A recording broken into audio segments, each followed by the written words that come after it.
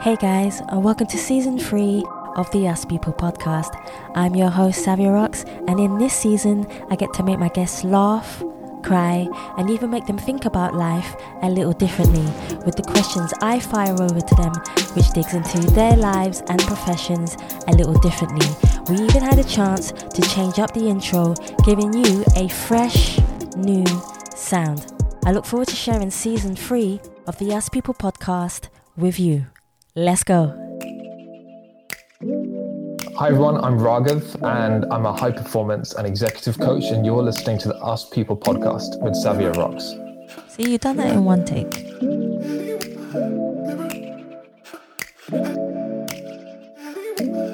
Made up my mind, now is my time to shine. Now is my time to shine.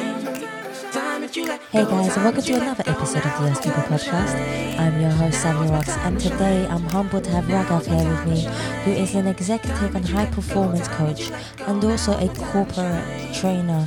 Raghav, thank you so much for coming on the Us People podcast. How are you? Well, thank you for having me. It's a pleasure to be here, and I'm doing really well. How are you? No, I'm okay. I'm not too bad. Feeling the effects of the week, but in a positive way. So I'm definitely happy to be here. And again, thank you so much. So my first question for you, Raghav, is could you tell me a little bit about yourself as an individual, but also where you was brought up and how that influenced you to be the person who you are today? Yeah, sure. So a little bit about myself now. I'm someone that, even as a coach, even given the work that I do, and someone might see that's professional development and living an extraordinary life, and in fact, achieving everything that you can and being your best self. There's a lot of connotations associated with being a coach. Yeah. But for me, I think, what's really important, and I'm seeing this more and more I coach clients, is that it's, just living your life to the fullest. And the lockdown has taught us this. So many things happening in the last couple of years have really taught us this, that even in my world now, the coaches that I look for, that coach me, I want to see that they're living their life fully. They're not being too serious, because I think that's such an important indicator of someone having a great lifestyle, that they're doing the things they love, they're following the projects that they love, they're pursuing missions that they love, they're doing things that really light them up. And I think that's so important. And I'm not saying you have to now do that for the rest of your life and leave your work and whatever. It's for me, everything I do now is about, how can I really live a life that excites me and inspires me and, fulfills me and feels really good, versus doing stuff for the sake of doing stuff and trying to be successful for the sake of trying to be successful, or trying to be extraordinary for the sake of trying to be extraordinary. I don't believe in any of these messages. I don't believe in this whole sort of concept of the 10X and you have to be extraordinary, because everybody's driven by something. Yes. For me, it's coaching. For me, it's changing the political landscape. It's one of my goals that, working on now, going forward and heading into politics. And this is stuff that really excites me. So that's where I am now. And I think, what's driven me towards this, funny enough, is, I grew up in an Indian Asian background, right? Indian parents. And they were born and bred in India. They came over here, and I was born in Britain, as you can probably tell by the accent. And for them, I think what's led me to being where I am today is, for them, they came from a country where academic performance is really important. Yes. You've got to do well in exams. The stats are just crazy. Like, I don't know the number exactly, but I remember there's one university where they had, 5,000 applicants, 500 spots, and every single one of the applicants has got like 98, 99% across the board on their exams. Whoa. Right. So the competition is just, that's the sort of environment that my mum had grown up in, and she had done really well in school, right? Really well. So growing up, there's a lot of pressure, even from the people around me, to, you've got to do well in exams, you've got to do well at school, you've got to perform. And I had so much stress and pressure growing up as a kid that this is what I felt needed to be like the thing I have to be achieving academically. And as you know, for me, there was so much pressure that actually got in the way of my potential. You see, people think pressure is really good for performance. Actually, it's not. It really isn't. And it can actually sabotage performance. And that's what I found happening with me. that I struggled to really get the most out of myself in my exams. And I'd say I'm fairly smart and academic. Like I could do well in exams. I had a good memory, but coming up to the exams itself, I had so much pressure in my mind that I just struggled. So like going through that when I was younger and struggling with my mental health, struggling with low confidence, linking so much of my life to outside achievement, and then coming into the world of coaching, it really helped me slow down and think, you know, is this true? And is this what's real about life? That this is what is meant to happen? People need to be stressed. People need to be so outcome focused. Do we need to make it all about, you know, achieving and doing and whatever? And it's just like a narrative. It's like a rat race. It's like a hamster wheel. Yeah. But the minute you're on it, you'll spin faster and faster and faster. If you keep staying on the wheel, it's just taking the courage to jump off. So for me, I just figured, this doesn't feel good. It doesn't make sense. And now that's led me the other way of actually, I don't think life needs to be that serious. And I think we make it too serious. And I think we overcomplicate it sometimes. I agree with you on the complicated part. I definitely do. I think people do complicate their situations. We're giving a situation, but then what we do is we overthink it. And once you overthink it, you're right, we do complicate it. And when we complicate it, we get stressed. When we get stressed, we get anxiety. And everything kind of stems on from there into a place or a point of slightly no return sometimes. And then that's where you come in to tell us, no, slow down, which I think is admirable as well. What you do is very admirable. My next one for you is, can you define who you are as a person? But who do you see when you look in the mirror, and what does your reflection say back to you? But on the reverse of that, has there ever been a time when you've looked in the mirror and haven't recognized the person staring back at you?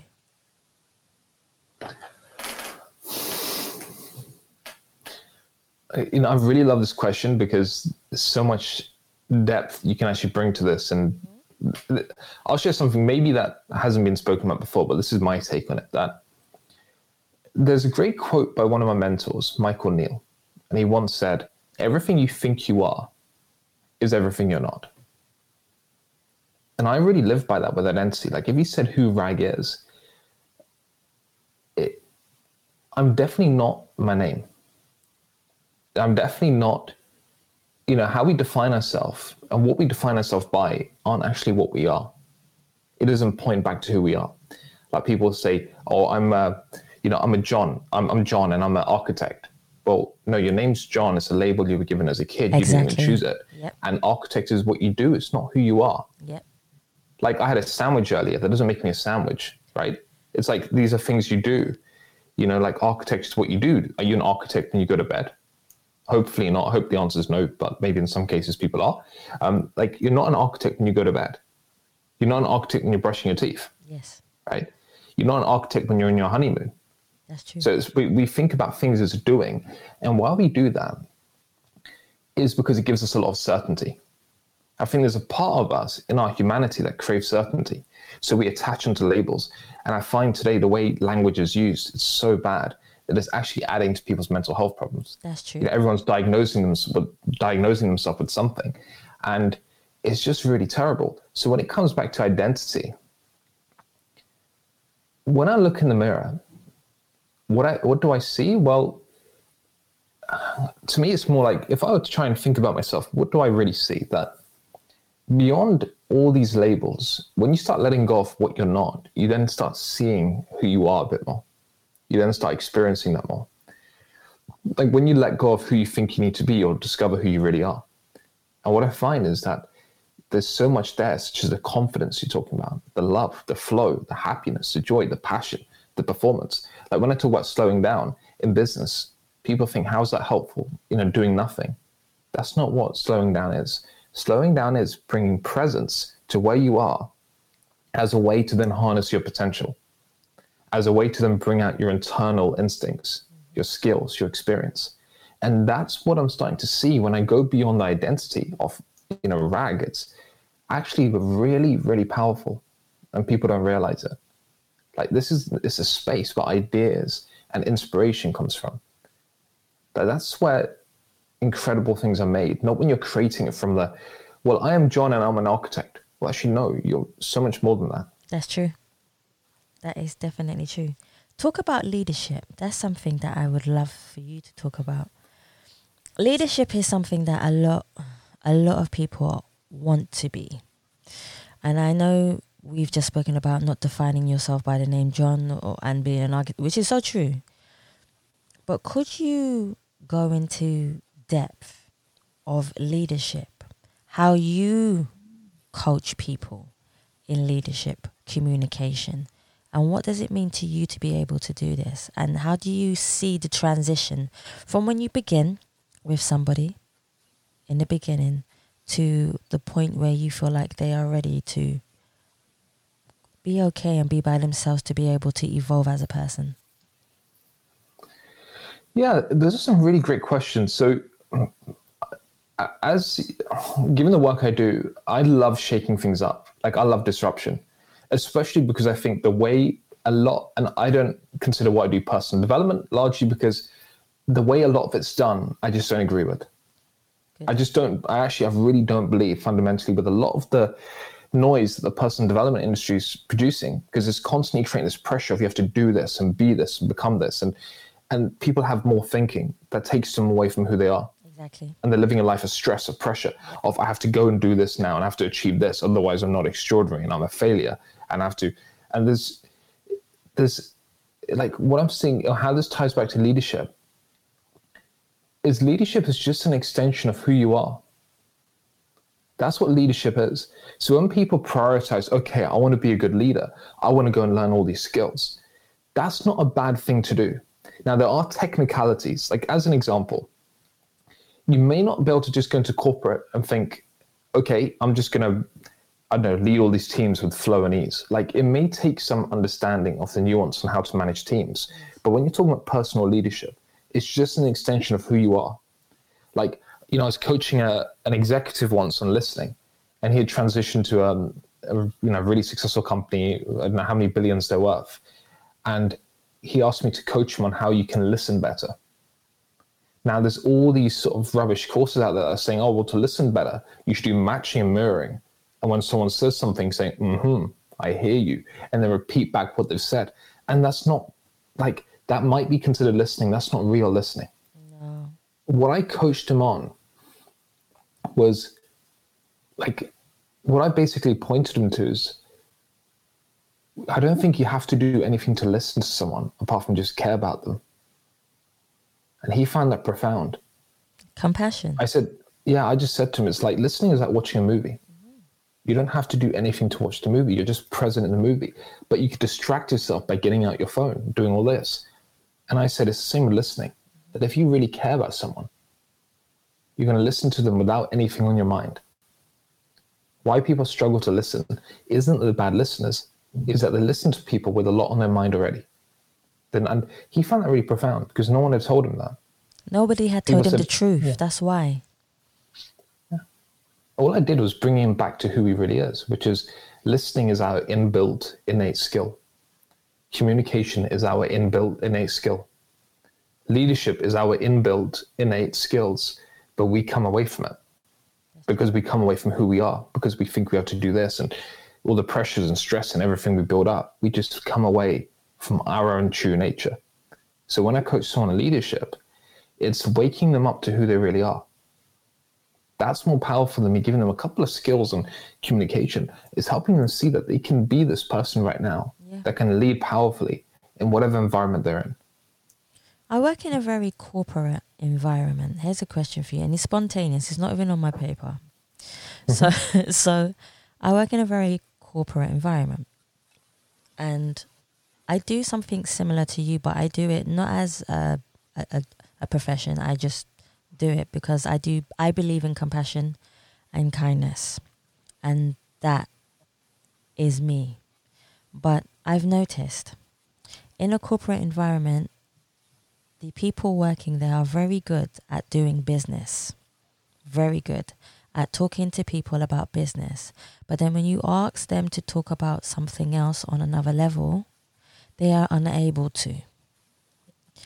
Could you break this down a little bit for anybody who's listening? Because they might not understand what I'm trying to say, but I'm sure you understand where I'm coming from in this aspect of things. So they're very good at doing business, getting contracts, making deals, getting big numbers, flourishing in their role as a CEO or a founder.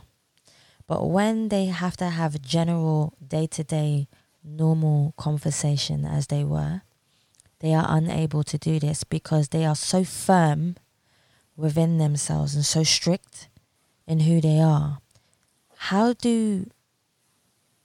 you break that chain so they can be a better communicator with people in the office and normal day-to-day people? Yeah. So what I hear in your question, Savi, is that it goes beyond communication. Yeah. You see, communication is just the byproduct. Good and bad communication is just a byproduct. It's like, I don't know, I'm just thinking of an example of baking as an example. So if you're making a pizza turning out the right way is a reflection of good ingredients in the oven, being at the right temperature. So what's coming out, the lack of communication, isn't a skills problem. What I hear in your question is it's about, who the leader is being. And I really see this especially within business, that we think, and I know this because I'm currently writing a book on imposter syndrome. I'm researching and interviewing 100, 200 leaders across business from a number of different countries. And what I'm hearing from all of them is that there's a part of them, and there's this thought that they have to have all the answers. They have to have everything figured out. They have to be leadership-like, and they have to be this way. And a lot of this mindset is so outdated. Yeah. That we think we have to be leader-like, which has been being strong and confident and inspirational and know-it-all and leadership-like. But the problem is, no one can actually be like that. But when you have that pressure on yourself, no one can actually be like that. That's the problem. That's a real fundamental issue. So what you've got is people that are coming to the equation and they're not really being human. They're being something else. They see vulnerability as an issue. They see it as such a huge issue. And as I'm having conversations with people and they start realizing vulnerability is okay, embracing reality is okay. Knowing things are not easy at times, it's okay to know that. To feel like you don't have all the answers, that's okay. To feel uncertain, that's okay. They're starting to see that that's okay. And then what happens is they start relaxing their shoulders. And what you see is more of who they are is coming through. So what's missing here is there's a big part of leadership that thinks, well, I can't be human because otherwise I'm going to be seen as weak and judged and critical. Look, if that's really the case, then they have to look at the culture in the company. Yes. Okay, you really got to look at, do you want to be part of that culture? Do you really, or is this the culture you're creating? But also by your actions, you're creating a culture. You look at leaders like Jacinda Ardern in politics. I think she's a role model because despite your political affiliations, she's someone that's so human and she brings people together because she's just a human being. That's what powerful leadership is. This is what we love in our leaders, not leaders that are really demigod-like. The problem is when we look at that sort of show and display, I even see this in the personal development space. There's so many people that are speakers and experts saying, I can be confident all the time and I can do this and I can do that. And it's not real. You just can't. And you can't connect with people like that. Yeah, I totally It's fundamentally not true. It's a misunderstanding. So that's where you have the lack of leadership. Because there's a belief that who you are isn't enough right now, or who you are isn't what you need to bring to the table. You need to bring someone else other than who you are. And then from that space, of course, you're going to have communication problems. That's something I've definitely noticed. And to me, I thought it was a shame because I can see that these people do have compassion inside them. But because they have this wall, I call it a wall of how they should be, like you've said, or how they should be and how they want people to portray how they should be so they can have the power that they've always wanted to have. They never let that wall down. And I just feel that it's a shame. It would be nice just to see who they really are in an environment. So could you tell me what you have overcome that has changed the way you think and feel and also interact with people. So this is more about you as a person. Has there been anything in your life that has been an obstacle that you would like to share, that you feel would help people understand that you've changed the way you interact with people in a good way, in a positive way, and it's helped you on your journey to continue to be the person that you want to be? Yeah. So, for me, what brought me into coaching is actually struggling with my mental health. So from a young age, 18, 19, I struggled with an eating disorder. I struggled with low confidence and low self-esteem. And I also went through, minor depression as well. So I struggled with depression at those years. And even after that, so I'd done a lot of work on myself, so to speak. When we say work on yourself, as in having coaches, having mentors, learning to love yourself more. So there's a lot that I've done, which has been really brilliant for my life. It's been really, transformational more than anything. But then even over the last few years, as I noticed that I was running my business, I would actually be quite hard on myself. Okay. And I'd be putting a lot of pressure on myself. And that was causing more stress. And then what happens is performing and doing well actually becomes even harder because you're not performing from a space of who you are and your capabilities and your potential and allowing that to fully come to the table. You're limiting that with all the stress and pressure you're putting on yourself. Yeah. So for me, the journey of understanding myself, even as a coach, like I'll always say this, that I'm not someone that's always had my life together. And the more I coach, I see that that's true with everybody as well. That there's not anybody that always has their life together. Yeah. That there's always stuff that's going on for us that, we're looking to understand better and see better. So I suppose with me, the journey isn't ever about how can I get rid of what I go through? How can I get rid of my experience? It's not about that. The journey for me now is how can I ask better questions? Yes. How can I understand this better? How can I be more curious about what I'm going through versus trying to judge myself and say, well, I've got this experience. I shouldn't have this experience. Well, that's not true. It's learning to embrace my humanity. And that's what makes me a better coach. It's what makes me a better partner. It's what makes me a better friend, a better anything. That I'm just being more of who I am and, wherever I am in the world. I love that answer. I really do. So I want to walk a day in your life. Okay? So I want to know what it's like to be you for a day, in the sense of when you wake up in the morning, what you do. Then, for instance, if a client comes to you and wants to work with you, I know every client is different, but if there is a specific client that you would like to talk about, I know it has to be confidential, that's fine. But if there is something that you would like to share, I would love for you to tell the story in the sense of when you wake up in the morning to when you have a client, what your process is and the end result of what you feel, not only for them, but for you also. Yeah. So with each client, and I'd say probably with my approach to coaching, it's changed a lot over the last years. Yeah.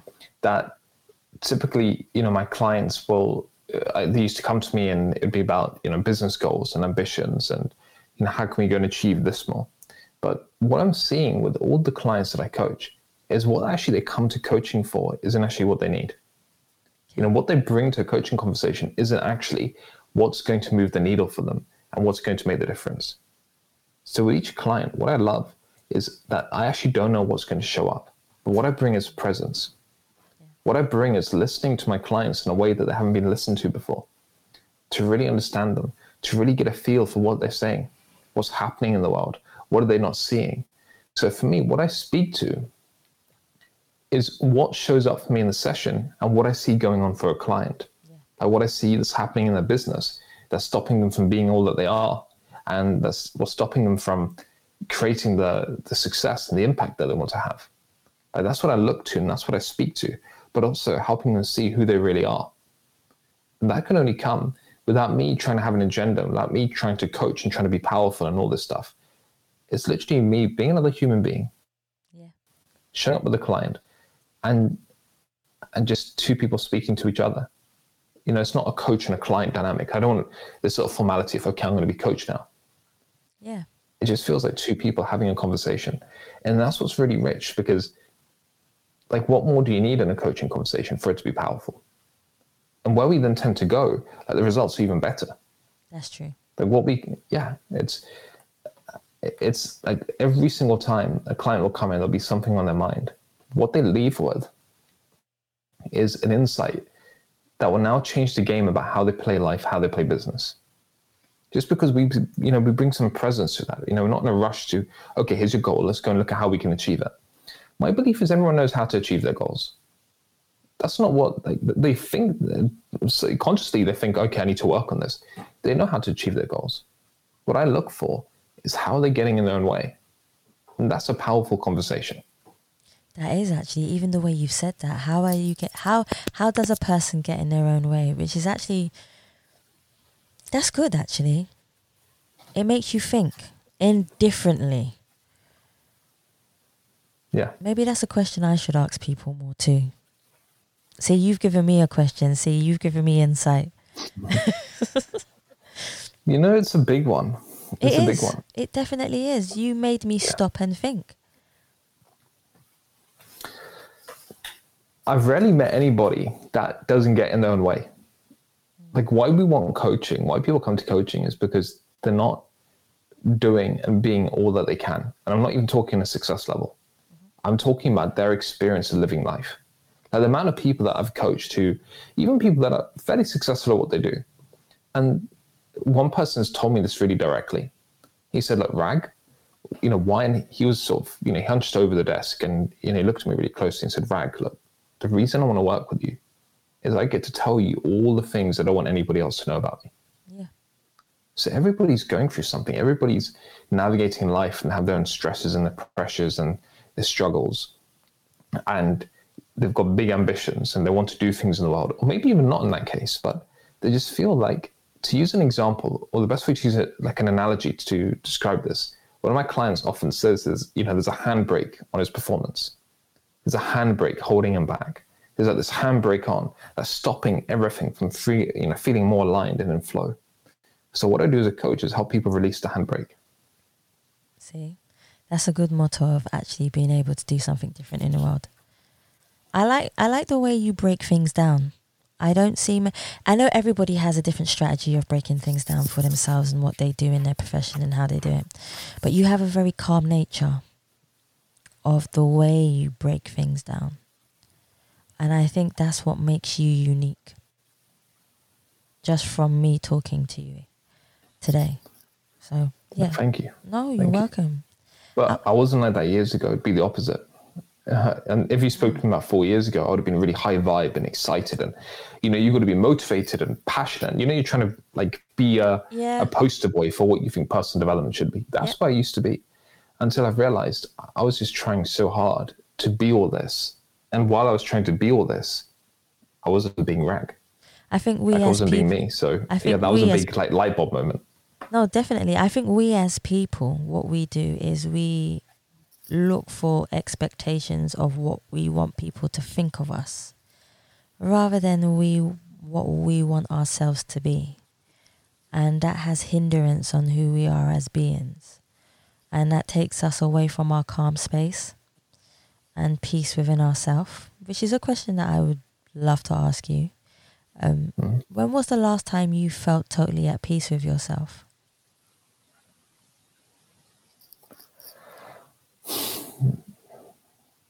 Probably yesterday. Oh, that's good. Yesterday. That, it's like, I'm someone that doesn't meditate. Mm-hmm. And I will meditate at one point because I see there's health benefits to it. Yeah. Like there's loads of health benefits. Scientists will say it extends your telomeres, which, again, I've forgotten the exact scientific term, whether it's your cells, whether it's part of your DNA, or etc. But it extends your lifespan, which is fantastic. Like I think for meditation, health benefits, wonderful. I don't meditate though to have peace because I used to think that's the thing you need to do. In order to have peace, you have to meditate into it. Until one of my mentors, very recently, over the last 2 years, he taught me that actually peace is the default. Meditation is the default.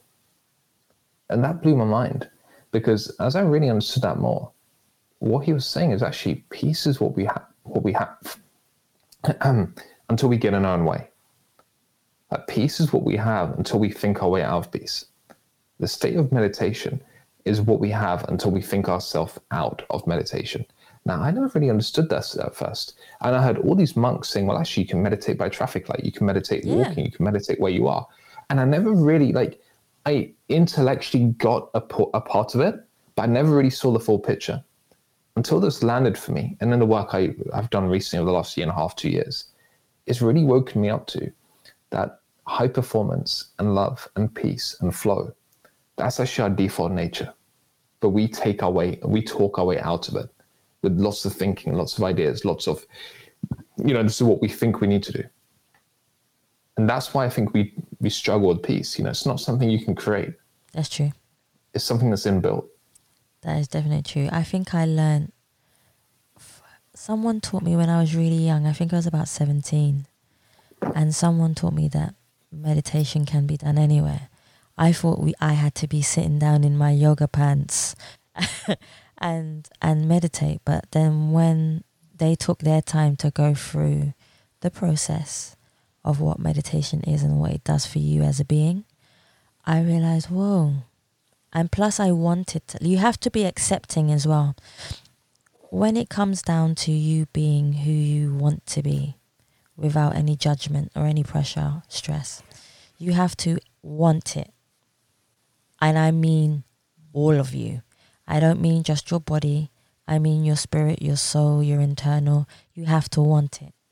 And I felt privileged that I learned it at a younger age, because I was able to take it with me throughout my life.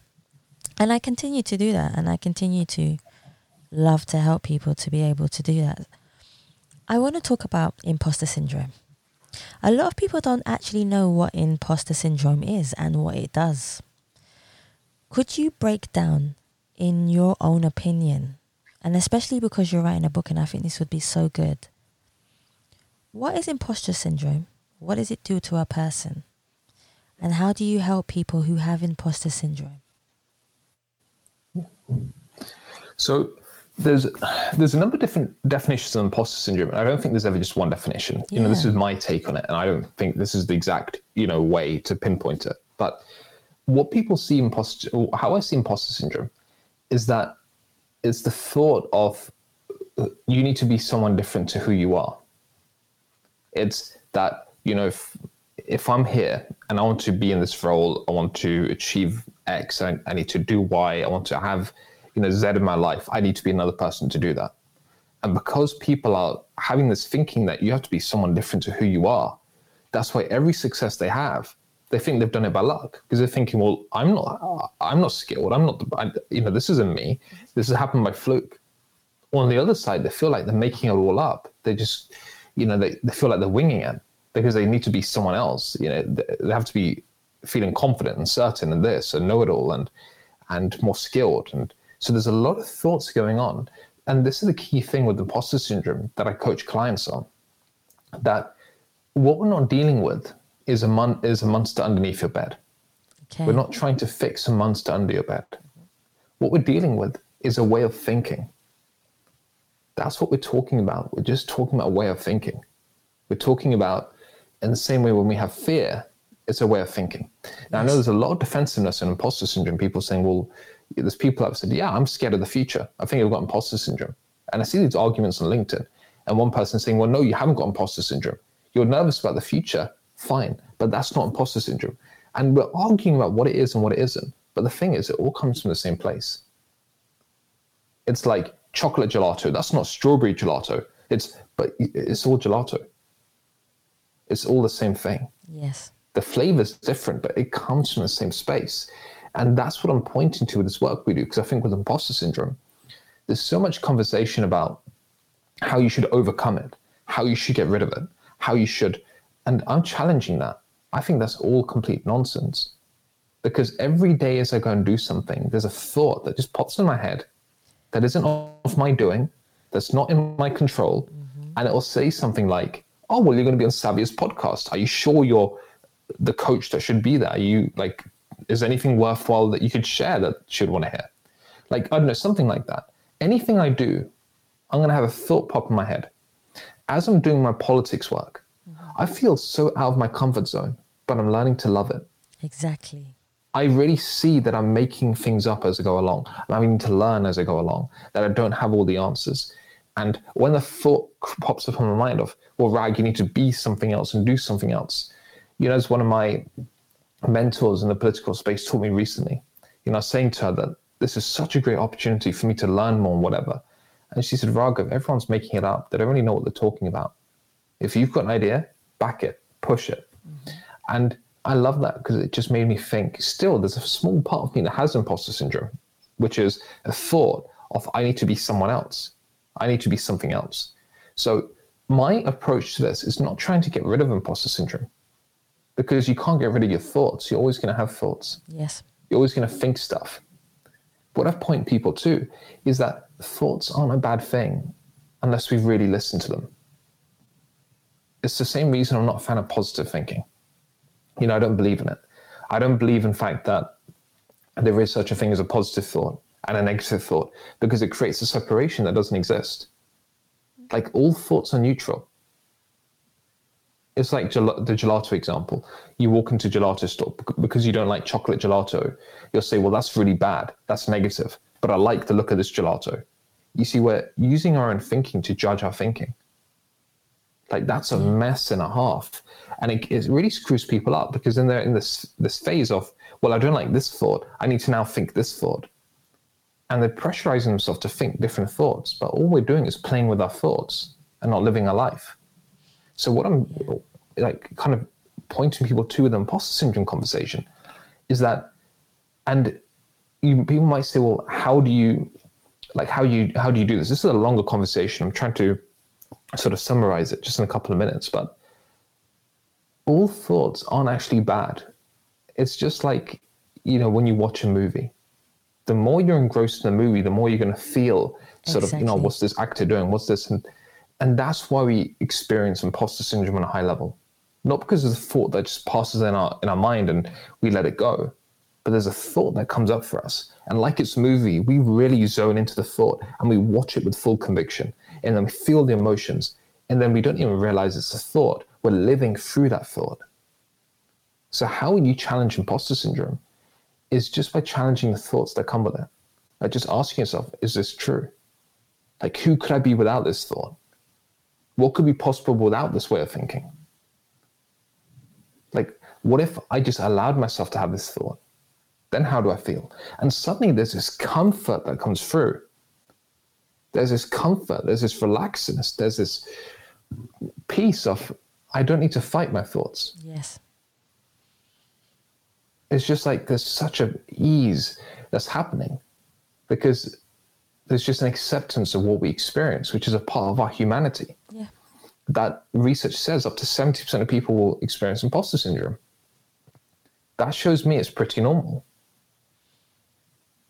That's just a part of our humanity. It's not a flaw. It's just who we are. I'm thinking, have I ever had that now? More than likely, most probably. Especially at a younger age too. Mm-hmm. From imposter syndrome, I want to talk about forgiveness. Forgiveness is a subject I don't believe that we as people talk very much about. Some people still don't understand how to forgive. But my question for you is, for forgiveness, what does forgiveness mean to you? Because so many people try to forgive and they only do it halfway.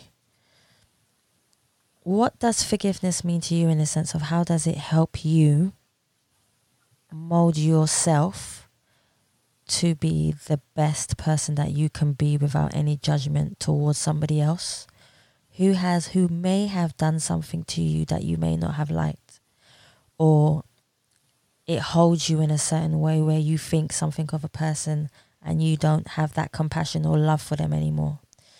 what does forgiveness mean to you, and how does it help you in your everyday life?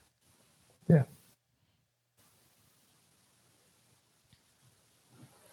Yeah, it's so I've got a couple of different viewpoints to this, and it might be slightly controversial, but so there's two elements to this. There's two conversations to it. So the first is forgiveness is just an antidote to judgment. Exactly. That if someone does something in our life, like let's say someone betrays us, someone says something harsh to us, someone makes a comment, someone lets us down, whatever, someone does something. The first phase is we get into judgment. Exactly, yeah. And then we start judging them. We start judging who they are.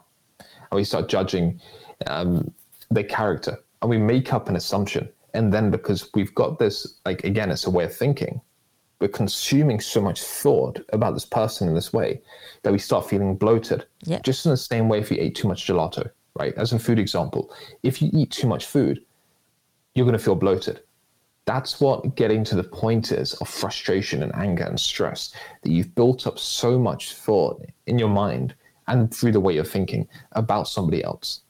But then what people look at forgiveness as is, well, why don't we just let that go for a second? It's like, why don't we just stop eating the gelato? Why don't we just relax, let your own body do what it does, which is digest, like with the intelligence it has. The same way with forgiveness, that if we're not judging, then there's nothing to forgive. There won't ever be anything to forgive. And this is where it gets controversial, because people can go through more serious occasions, more serious events than, let's say, someone letting them down, whether it's domestic abuse, whether it's something like that. Yeah. And this is why I show a lot of compassion, because I don't want to bypass their experience. I don't want to come across and say, well, you don't need to judge them. It's fine. Let this happen. Look, it's a bit of an extreme viewpoint. So in this sense, when you've been through such hardship, it's so easy to be holding on to the past, to the fear, to the worry, because it's traumatic. It's scarring. It causes people all sorts of different pain. Yes. So in that example, this is where forgiveness is really powerful, because it's what you give yourself. It's not a gift to the other person. It's purely about yourself. Forgiveness is purely a gift for you. And I really hope that people listening in, they haven't had the misfortune of going through something traumatic like that. I've had my own experiences as an example growing up, and forgiveness has got nothing to do with the other person. It's just looking at yourself thinking, do I deserve to have the best, most richest, most extraordinary life that I can have? Do I owe it to myself to be happy? Mm-hmm. Do I owe it to myself, as you said, to experience peace, to have love? If I think I do, then I'm going to forgive. Not because it helps the other person. The other person has got his own karma going on. Exactly. I believe in karma. He has his own karmic forces. He's creating the world that, what he's speaking to. You forgiving this person will not change this person. That person is going to create and speak into existence who they are.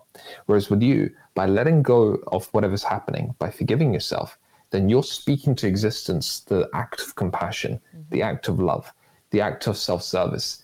And that's so powerful. That's so liberating. So forgiveness is never, ever related to anybody else. Yeah. It's purely related to yourself. It's a gift you give yourself. See, I hope you guys are listening to this, because I am, believe me. Let's talk about gratitude. Gratitude plays a part. So what I've done is I've cut them down into sections. Okay? So we spoke about forgiveness, and then we're going to go on to gratitude. So how does gratitude play a huge part in your life? But also, how does unconditional love help you change the way you see the world?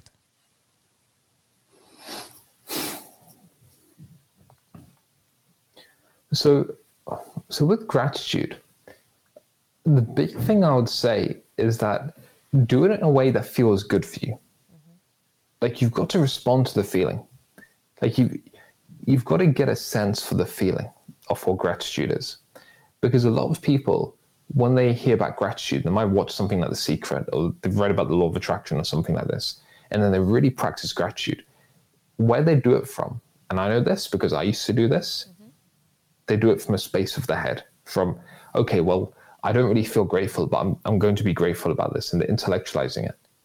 And it's just wasting your time. Yeah. Like, it's not helping. gratitude is, what right now do you have an appreciation for? Like, what really are you feeling humbled for, and love about, and excited about, and passionate about, and inspired about? What are you feeling on this level that just really makes you feel? There's a really beautiful feeling that comes with it. Just appreciative, or you can use the word grateful. What really makes you feel that way? And then it's giving appreciation and thanks for that. So for me, I don't do gratitude as much as I used to, but what I enjoy is just living in a good feeling. Yeah. That's like more natural. Like if I can be in a good feeling, I know that's going to do more for the world, because I'll feel more inspired. People around me will feel inspired, because it's an energetic thing. And, having unconditional love, I really love that. And that's so beautiful. And a lot of my mentors, they're really, loving people. Like, I'm moved by the way they are. Like when you see them, they're just so loving. And, it's really special. I just see the love that they carry. And it's amazing, because what they see is that love is our DNA. It's our nature. Yes. When you look at the incidents from the world that happen, you look at Grenfell Tower, you look at all these things, instantly people drop what they're doing. And who they are is an expression of love. Like who they are is an expression of, real deep, incredible love. And that's what you see coming through. And there's a great coach that sadly passed away a number of years ago, a very famous coach and speaker, Sean Stevenson. He once said that we live in a world where people can hate people they don't know, yet they're not going to love people they don't know. If it's that easy to hate, then surely it's that easy to love. Exactly. And it really is. It really is. But people think it's such a weird subject. And, love, that's too fluffy and weird. And how can you love people? Well, I've really seen this in my mentors, and it blows me away that when they're with people, you see such a love and appreciation coming through for who they are. They make the person feel like $1 million. And they have a way about them with other people. Like a mentor of mine, Steve Hardison, he's incredible. Like when he's with people and he came here to London, everybody in the hotel he was staying at was trying to do favors for him when he got a group of people together, because he's so loving with everyone. Mm-hmm. The doorman, like he's so friendly with, and he's introducing us, like the whole gang of us coaches. He says, oh, by the way, this is Rodrigo, the doorman. This man is 23 years old. And do you know he's just finished his degree at this university? He's such an incredible human being. This man wants to become this. And I'm blown away, because I never hear somebody talk about other people like this. Yeah. It's like Rodrigo's a friend of his. He just really cares about people. He just has this love. So when he's with someone, he sees who they are and he falls in love with that. And it's so rich. And it's just, it blew me away. Like that was my introduction into this sort of way of unconditional love. Yeah. That it's another level altogether. Yeah. And it's so special. How do you feel that culture and religion, how important is culture and religion, I should say, when it comes to being brought up? Do you think it plays a big impact into what people become and how they become when it comes to culture and religion? Absolutely. Like I'll speak more to culture first, because I think culture, again, should always be the main thing above and beyond religion. Yes. And I'll tell you why. Because with culture, it's the love and the appreciation and the freedom and the respect and the care that people are shown. If you've got a toxic work culture, right? Like I've got a family member who's in an environment where it's so toxic, it's unbelievably toxic, like the culture. You struggle with performance. Yeah. You're not going to attract the best leaders. You're not going to attract the best talent. So imagine when you're growing up, if you've got a culture that isn't as safe, that isn't as welcoming, that isn't as nurturing, especially when you're growing up, especially when you're from the age of 5, 6, 7 plus, all the way into your teen years, late teens, that's going to impact you. Like that is so formative. It's so formative. And a lot of parents don't realize this, that who their kids become is a reflection of the love they're given or not given at that young age. It's so important. Yes. And this is why I love that with Scotland. Now they're the first country in the UK to ban smacking your child, child abuse, in the sense of physically assaulting your kids, because people still do that today, Yeah. which is sad and shocking. And it just blows my mind that they don't realize what the act of raising a hand to a kid would do to that kid growing up. The shame that they'll have with them, the fear, the lack of love for themselves.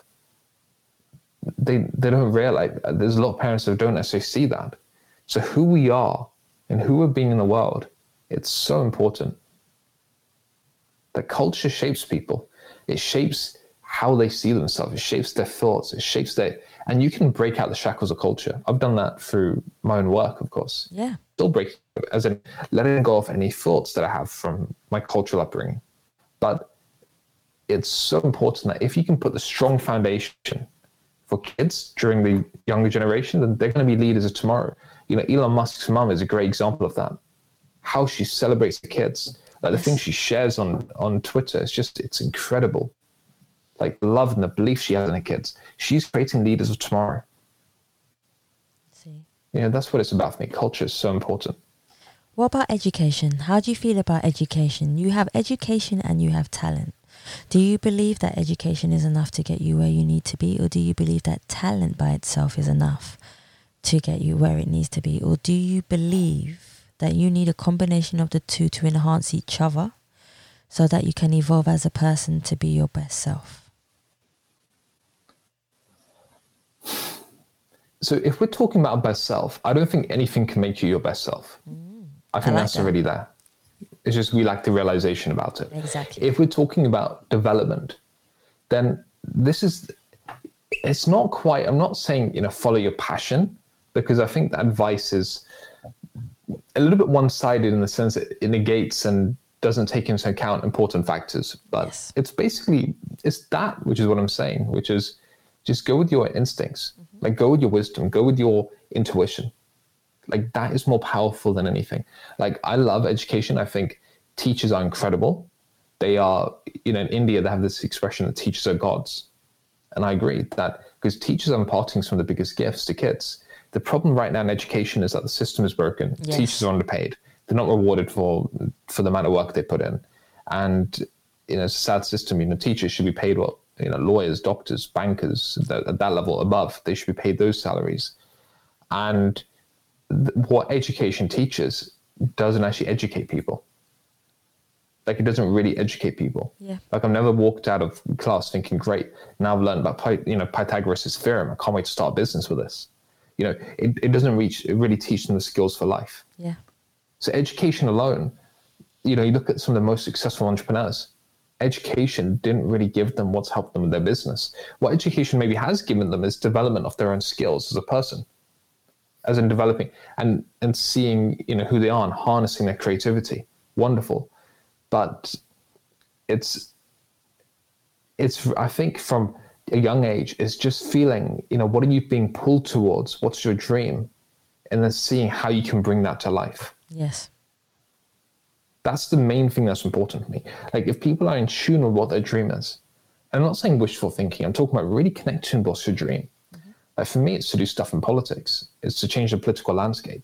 And because I've been actualizing this dream and I've really been feeling it, one step after the next, it's becoming more real. Exactly. Every day it's becoming real because I'm breathing life into this. It's like blowing up a balloon. Are you breathing life into what you want to create? Or are you breathing life into something you don't want to create?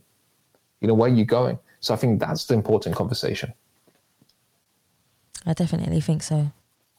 I like the fact that you always make me think every time. And I've learned something. You don't always have to have an answer after somebody speaks. Just hearing and listening, which are two completely different things. And that's something that I love to define every time I talk. Listening is one thing and hearing is another. I want to ask you, if there is a quote that you could choose, that you believe defines you as a person. And I know this one is quite difficult because we are not defined, and we spoke about this in the beginning, we are not defined by anything. But if there was a quote that you feel resonates with you, I will pull it like that now. If there is a quote that resonates with you as a person, what quote would you choose? And why would you choose that particular quote?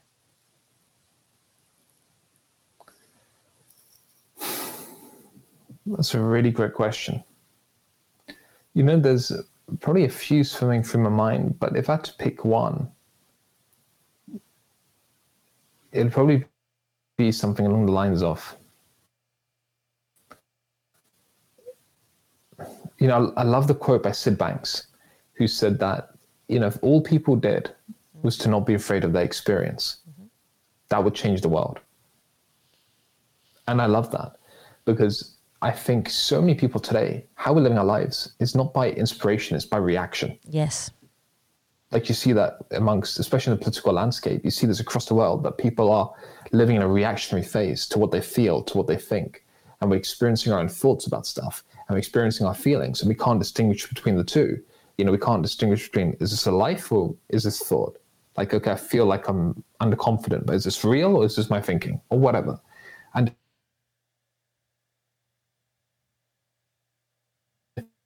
with whatever they feel, whatever they think, and not be afraid of it, they're going to act through their thinking. They're not going to act through their feeling. They're going to act instead on what they notice can really make a difference to themselves, to the world around them, to people's lives, in business, in politics. You know, if we take our emotions, if we take that away to the side, like, again, it's not political affiliations, but there's a great Alexandria Ocasio-Cortez in America. She raised, I think, an incredible amount of money for people in Texas, even though that's not her party's stronghold. She put politics aside. She put partisan politics aside. You know, there's sort of tribalism. And instead what she did was raise money for people. Yes. Like, it doesn't matter what side of the coin you stand on. You just care. Like, leadership comes through when people know how to navigate their experience. Yep. And are comfortable with their humanity. Yep. Like, I really think that one thing would change the world. See, I have a feeling that when you go into politics, you will make a change, a passionate one too. Why politics? If you don't mind me asking, what was it about politics that made you decide, I need to go into this? Was it the fact that, I remember you spoke in the beginning about having the pressure of your family, being very, very bright, intelligent in what they do and how they do things, and you felt the pressure from this, knowing that academically you wanted to achieve high standards, or they wanted you to achieve high standards in things. But what was it about politics that made you decide, and only you decide, that this is something that you want to go into? So there's like two short answers I can give to this. I mean, the first one is, like, the real one, if I'm honest, is it's probably the same reason if you asked, you know, Cristiano Ronaldo, why do you love football? Or, yes, you know, Virat Kohli, why do you like cricket? They'll say they just love it. You know, the heart wants what it wants. That's true. And that's how I make a lot of my decisions. That with politics, I can give you some rational reasons, but it's just, I love what could be possible. Like, I feel so pulled towards Parliament. It's like, since I was a kid, I just loved the Houses of Parliament. You know, I loved the Westminster area. I was just so inspired by it. I felt so, like, I had a real strong pull, like a instinct. I can't even explain it, but I loved it. And it felt really good to me. And I love London. It's my favorite city and in the world. And there's just a pull that's directing me there. And that's how I make my decisions, of intuition, of inspiration. That's why I think everyone makes their best decisions from. It's not from the rational, oh, I can give you 5 reasons. I can make that up. Yeah. What I can't make up is what I'm feeling pulled to. Mm-hmm. You know, what I'm feeling really passionate about. But if I were to give you some reasons, I just think there's such a great opportunity in politics to do better for the people. You know, we've got a constitution that is meant to serve the public, but I don't think serves the public powerfully. Yes. Like, I think there's such a great opportunity here for deeper public service, a deeper commitment to the electorate. But also, one of my goals is to make politics something that the best talent are inspired to enter. You know, we're creating a culture in Parliament that isn't actually toxic. I mean, right now, I think it's the most toxic it's ever been. It's disgusting. And I think politics today has really reached an all-time low, that people are alienated by it. People are disillusioned by it. People have opinions about politics, and politicians being, like one of my brothers said, oh, you know, a lot of politicians are scumbags. And I said, well, no, not all. There's some that I see who he's pointing at, but there's a lot of people trying to do great work. Yes. So for me, it's changing the way politics is done.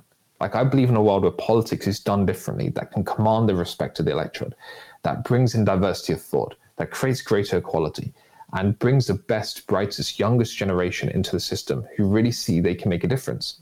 They don't, they think, well, I could be a doctor, lawyer, dentist, banker. All these things are great, and nothing wrong with these roles, by the way, but it's just, I can see what I can do in politics.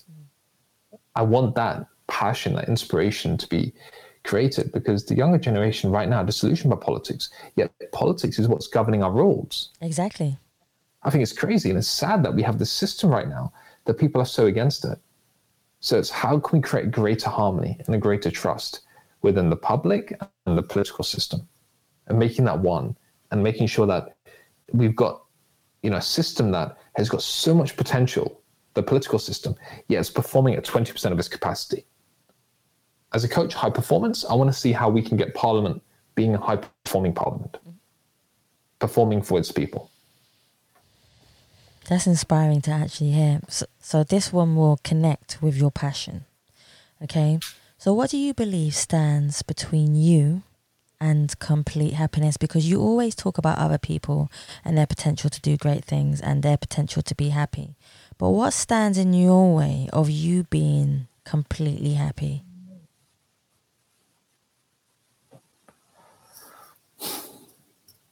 Nothing.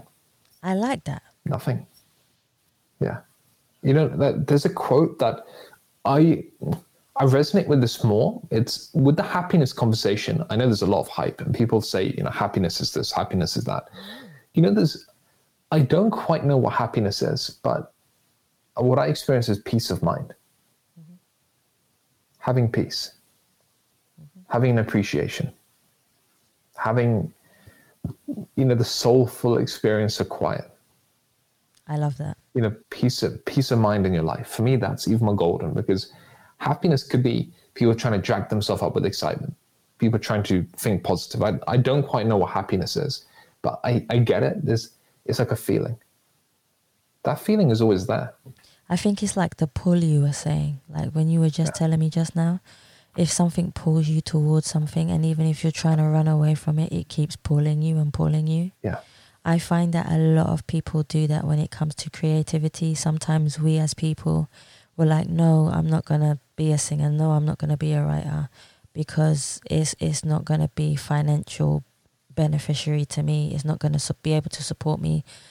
And then you go off and do something else, and then you're not happy. But somewhere on your journey, it will pull you back.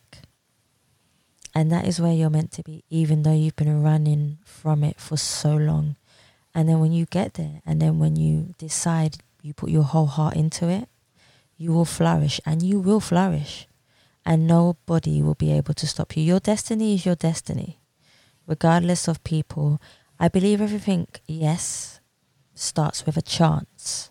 But sometimes we as people must kick down our own doors and open our own windows to be able to get to where we want and need to be in life.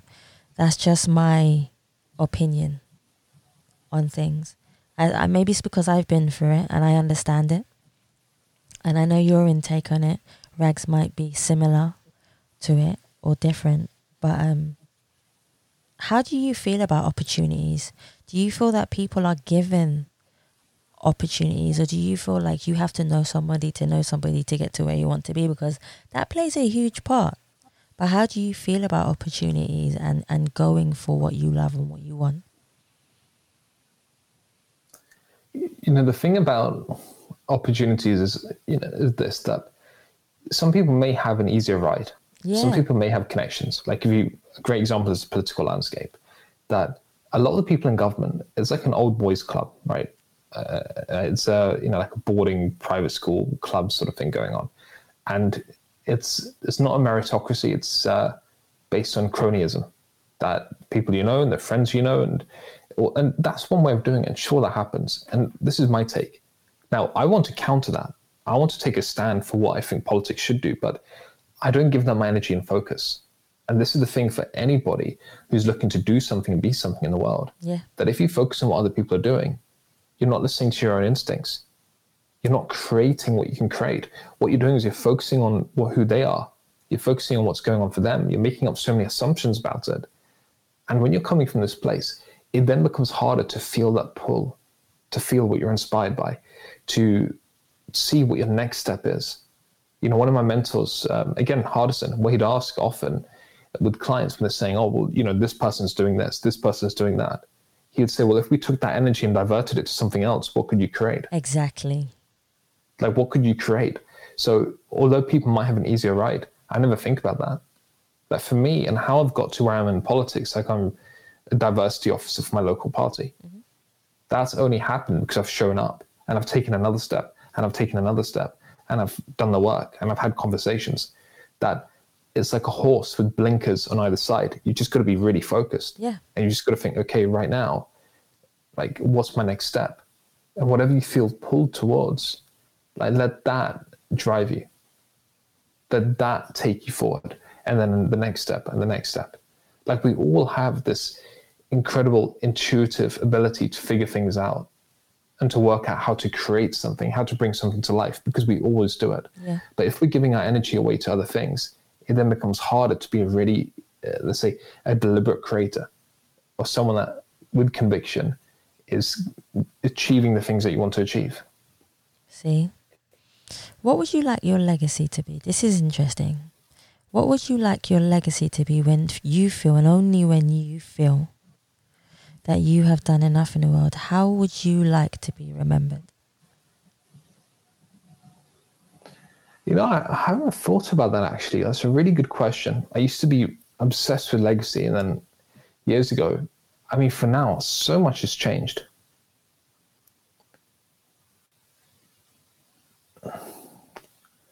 You know, I'm not really sure, like,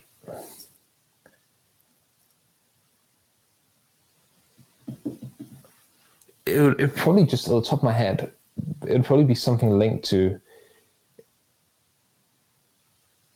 making a difference in the lives of other people. Mm-hmm.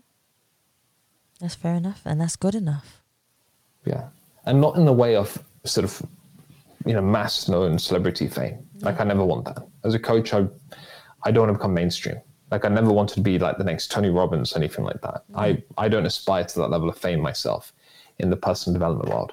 But, you know, someone that has made the lives of people better, richer. Yeah. I like that aspect of things. I've got one more for you, which is, sure. I've had the pleasure of being able to interview you today. But if anybody else would like to get in contact with you, where can they find you on all your social media platforms if they would like to get in touch with you? Yeah, sure. So I'm very active on LinkedIn. I'm very active on Instagram as well. I've come back onto Instagram now more recently. And also they can get me from my website, which is www.myfirstnamesurname.com, raghavparkash.com. Yeah.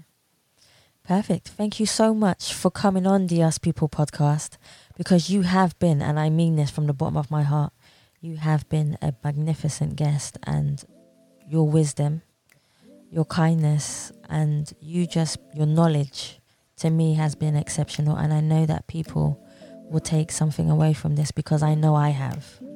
Thank you so much for coming on the show today. Thank you, Savvy. It's been a pleasure. Thank you so much. I've loved this conversation massively, and I feel I'm the one walking away with insights. Well, listen, the way I see it, if both of us walk away with something good, then I'm abundantly happy. So thank you. Definitely. My pleasure. Thank you. Guys, thank you so much for listening to the Us People podcast. And please remember, you can subscribe and leave us a review on Spotify, iTunes, Google Play, and any other platform that you prefer listening to. Please also follow us on Facebook, Instagram, and Twitter.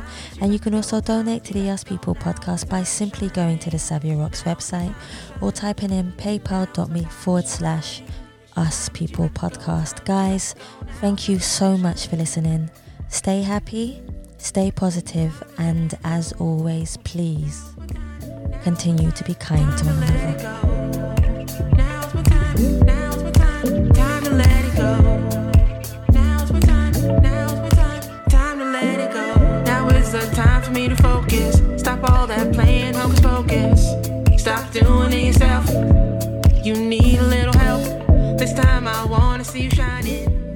And likewise, I really enjoyed speaking with you today, Savvy, and I like what you're about and your podcast, and of course, anything I can help with. If I can support you with anything, just reach out. You've got my number. You know where to find me. Nobody's perfect. Sometimes you need to say, I'm gonna be okay. Made up my mind. Now is my time to shine. Now is my time to shine. Time that you let go. Time that you let go. Now is my time to shine. Now is my time to shine. Now is my time to shine. Time that you let go. Time that you let go. Now is my time to shine. Time to let it go. Now is my time. Now is my time. Time to let it go. Now is my time. Now is my time. Time to let it go. Now is my time. Now is my time. Time to let it go. You are your own worst enemy. Thinking too far, what's ahead of me? One day at a time. Just enjoy the ride. Open those eyes, see the light. Ignite that fire inside it. Let it breathe breath into life. Push all your fears to the side. Control your mind, it's all alright. Enjoy your life, the joy is mine. Commit to you, you got the tools. Everything you do, you make the rules.